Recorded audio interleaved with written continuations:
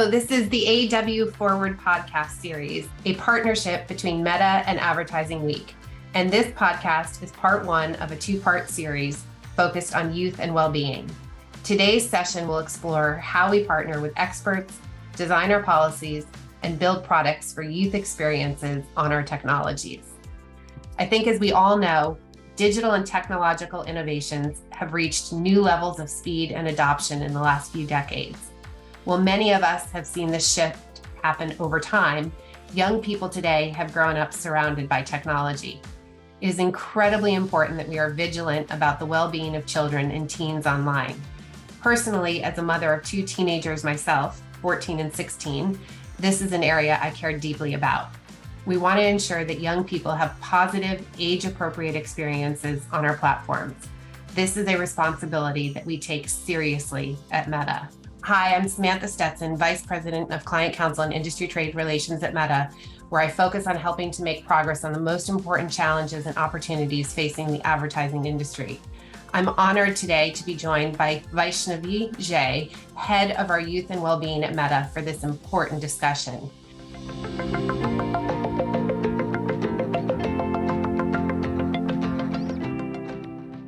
To start off, Vaishnavi, can you share with us a little bit about yourself, your role at Meta, and your team's approach to designing youth experiences? Thanks, Sam. I'm really happy to be here. I'm Vaishnavi, and as the Head of Youth and Wellbeing at Meta, I manage a team that works with product and policy teams, as well as external experts, to ensure that we're building safe experiences for young people. I also lead our work with the Youth Advisors, who are a group of experts in the fields of online safety, child development, and children's media, who share their expertise, research, and guidance with us. For example, they provide feedback on the development of new products and policies for young people. And some of our advisors include great groups like the Digital Wellness Lab, Media Smarts, Project Rocket, and the Cyberbullying Research Center. We've been working for a really long time to create experiences on our platform that are safe and private for young people, but also fun and empowering. We've made massive investments on safety and security, with more than 40,000 people working on these issues, and we've spent nearly $5 billion on safety and security in 2021 alone. To begin with, we build privacy and safety directly into our technologies, and we have a process in place that helps us apply the UN's Convention on the Rights of the Child into our product development. The convention emphasizes in particular that the best interests of the child should steer the creation of services, products, and experiences for young people. And our process guides our teams on how to apply this standard when they're developing digital experiences for people under 18 using our technologies. In addition to the best interests of the child framework, though, we also ground our approach in research and direct feedback from parents, teens, and experts. We tend to take a three-pronged approach when it comes to designing youth experiences, which I'll talk a little bit more about today. And these three prongs are responsible empowerment, age-appropriate safeguards, and data-driven innovation. So let's talk about responsible empowerment. We strongly believe that it's important to be responsibly empowering teens to enjoy the many benefits that our technologies can provide. Teens are using online technologies to express themselves, to stay in touch with family and friends, to find new passions and interests, and keep up with the creators, organizations, and public figures they admire. Beyond responsible empowerment, though, we also work to ensure age-appropriate safeguards are in place. And we take a holistic approach to protecting all people in our technologies, but especially teens. So we're constantly iterating on new features to further support them, and that help parents have more involvement in their teens' experiences through parental supervision, tools, and resources. We recognize that teens require additional safeguards for their safety, privacy, and well-being, and our approach towards this is pretty expansive. Finally, to do both of these things well, we need to be constantly innovating. And that's why we're committed to data-driven innovation. And I'll give you an example here. Understanding age online is pretty complex for our industry. We can't rely only on IDs to verify age because many young people don't have them. So we need new solutions. And we've been testing age verification tools that are both accessible and privacy preserving on Instagram. Right now, we're working on what we think are innovative ways to verify age, and we're investing in different technologies and systems to help us do so, which includes the use of machine learning.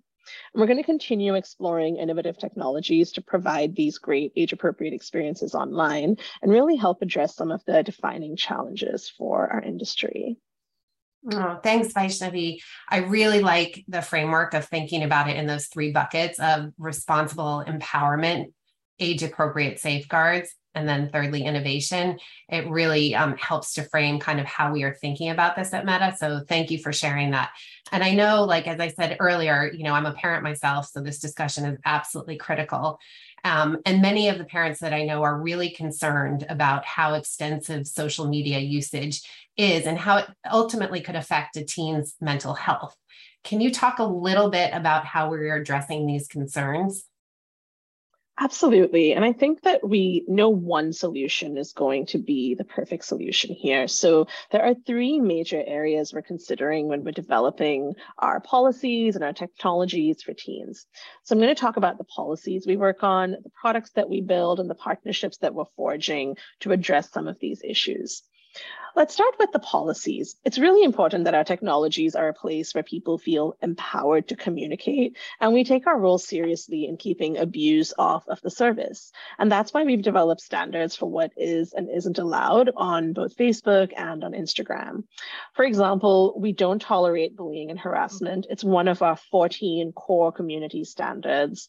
Because we recognize that bullying can be especially harmful for teens, our policies provide heightened protections for them. And as a proof point of this, in the second quarter of this year, between 0.04% and 0.05% of content on Instagram was identified as bullying and harassment. And that equates to about 4 to 5 views per 10,000 views of content. Now, we recognize that bullying and harassment is still incredibly important to protect against, and we have policies to address this. But my team also works really closely with other teams at the company to develop new products and features for teenagers. And that's the second component of how we address this. Of course, our team includes experts in online safety, child development, digital literacy, and there's a number of features that we've announced recently in this regard. Parents participating in supervision on Instagram can access total time spent and daily time limit controls when they're looking at a particular teen account they're supervising. They can also set specific hours for when their teen cannot use Instagram, and they can customize those hours by the day of the week. And this feature is called scheduled breaks. It's been really exciting to work on parental supervision tools at this company for Instagram. We also rolled them out for Quest headsets earlier this year. And that's a really valuable way to create dialogue between parents and teens about how to be using our platforms in a safe way. We also now default people under 16 into private accounts on Instagram. And we also nudge teens to look at different content if they've been scrolling on the same topic for some time. And these are just a couple of the many features and products we've rolled out over the last couple of years in hand with some of the policies that we've been putting in place. And then the final piece of this is really the partnerships that we develop. These partnerships are very key to complementing our expertise and to support teen safety beyond our technologies alone. So one example of this is Meta's free digital literacy program that we've developed with experts, targeting teachers, students, and parents. And this digital literacy program includes lesson plans, conversation starters, activities, videos, other tools to help young people develop the skills they need to navigate and thrive in today's digital world. We also have lessons for educators through our Get Digital Literacy program to teach young people about digital citizenship. For students, we have various activities that reinforce and expand on the digital skills they're learning. And we make this program available to both parents as well as other caregivers to start conversations with their kids about how to stay safe online. Another element of partnerships is really the co-design process that we've developed to inform how we build out our products and policies, which I talked about a little earlier. And over here, we've been using a multidisciplinary research approach that invites people to participate as collaborators in our design process, thereby empowering them to have their say in ensuring that our products are meeting their needs. We've built on a multi-year effort from the TTC labs to design for young people's safety and privacy across different meta technologies.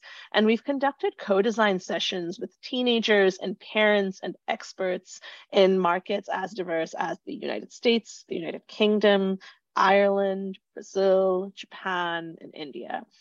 And when we've conducted user research with young people and parents, we've always had really positive, interesting feedback from that process. But this new program is really a collaborative space to actively be designing with young people and their caregivers by co-creating some of these products and policies with them. We have a number of other partnerships that I can go into, but these are some of the partnerships that I'm really proud of that really help complement the work we do around both our policies as well as our products. Oh, yeah, it is. I love the fact that we are really kind of co-creating with these different partnerships, and that the different partnerships we have are helping not only to shape the products that we're building, but also the policies that kind of govern what the experiences are like. And, you know, for me personally, like I love the new features like nudges, that's been encouraging teens like to switch to a different topic if they're, repeatedly looking at the same type of content and explore. And from what I've understood from our research teams, that it is really making a difference. That I think the last data point I heard is 1 in 5 teens who saw our new nudges switch to a different topic. So to think that we can impact, 1 out of 5 to change, that's a great start. Of course, there's more room, but it is a really good start. And personally, like on the parental controls, when I sat down with my daughter to have a conversation about like when she could use it and timing, it really opened up a nice conversation for the two of us to kind of come to a mutual agreement about like what our usage should look like. And so it was a really good conversation starter as well, just to have that tool.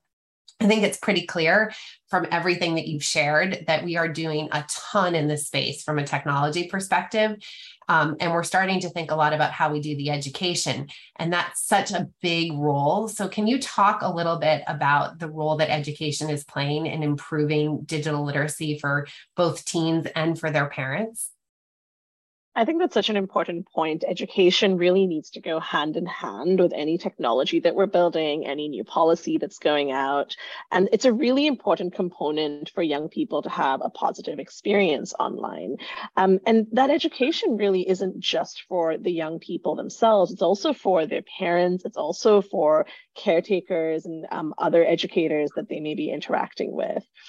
I'm really excited by the Meta Family Center that we launched this year, which is a new space for parents and guardians to set up and access supervision tools.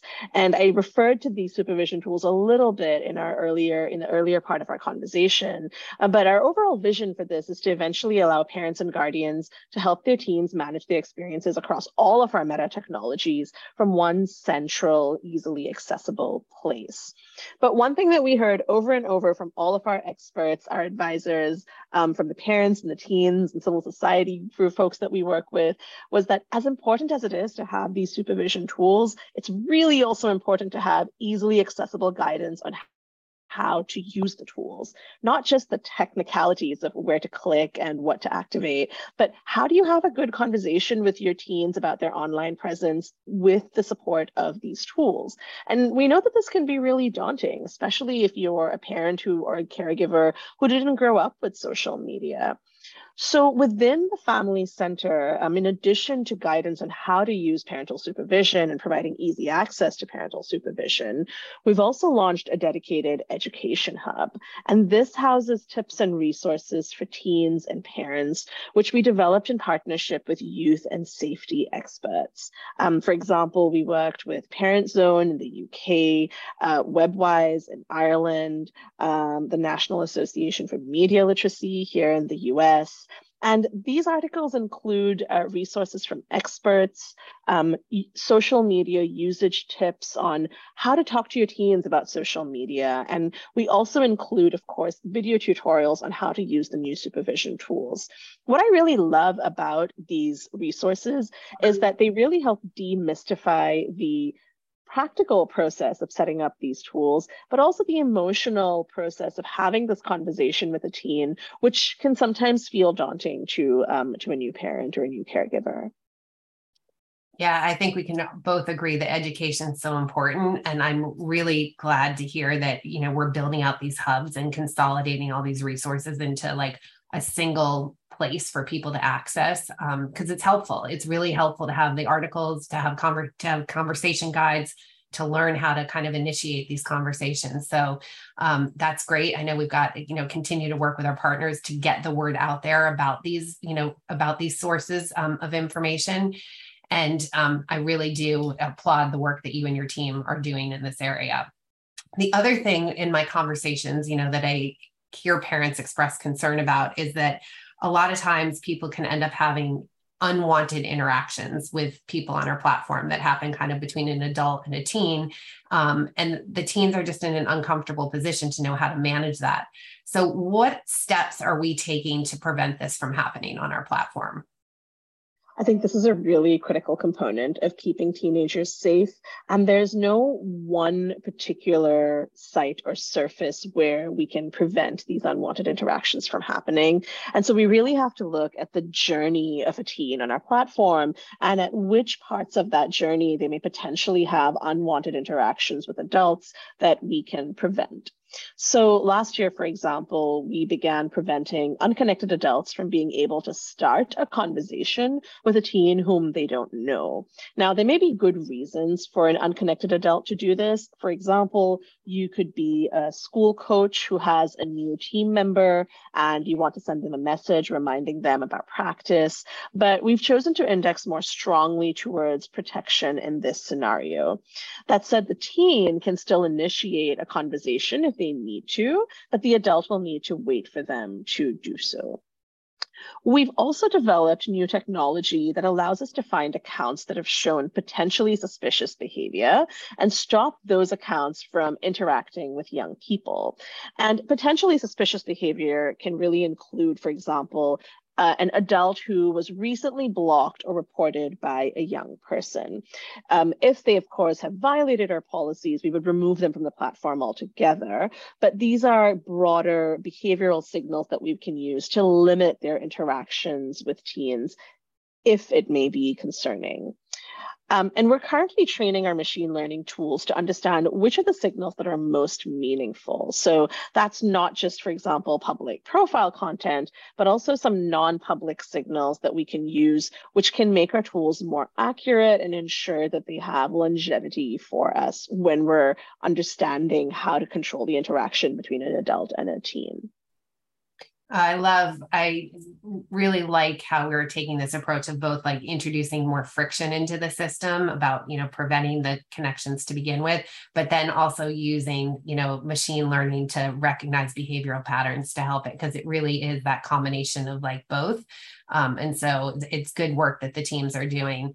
And I think recently too, we defaulted all accounts for under 16 to private and under 18 in the UK, which is a good step forward as well. There are just so many issues today that people are having to deal with in the real world as well as online, everything from, addiction to eating disorders to mental health. I think the list could go on.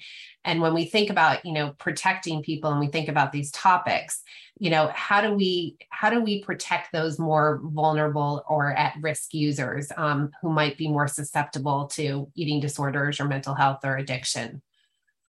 And I think limiting their exposure to this type of content, especially harmful content, it's incredibly important to us at Meta. So there's several areas that we pay close attention to in this regard. And the first one is addiction. We don't allow content that attempts to buy or sell non-medical drugs or pharmaceutical drugs. And we do this to encourage safety and deter potentially harmful activities, especially towards those who might be most vulnerable and at risk of addiction.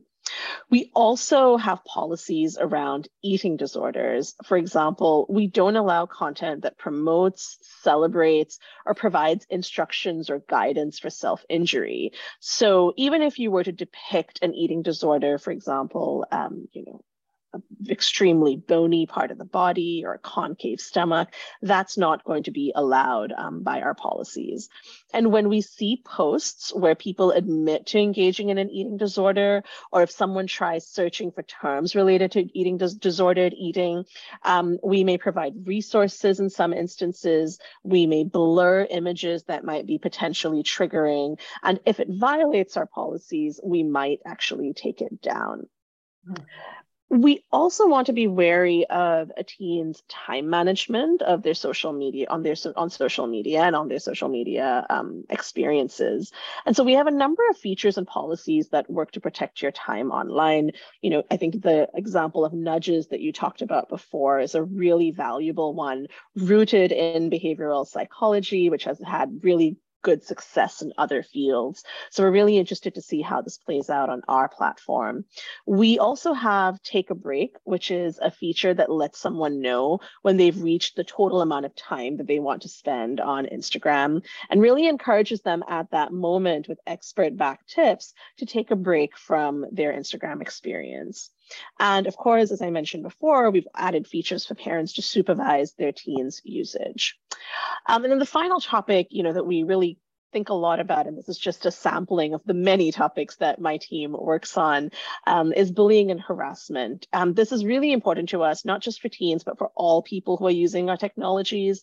And we are removing hate speech, harassment, threats of violence, other content that has the potential to silence others or cause real-world harm.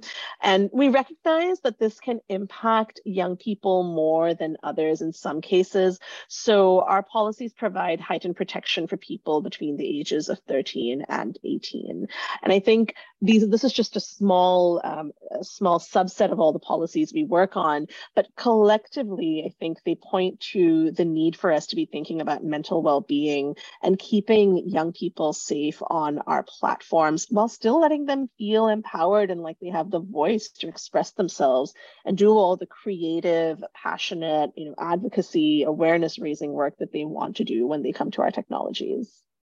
Yeah, I think that's such a good way of framing it, is like, we want to really help on the mental, well-being of people using the platform. But at the same time, we want to make sure that we foster the creativity and all the goodness that comes out of it.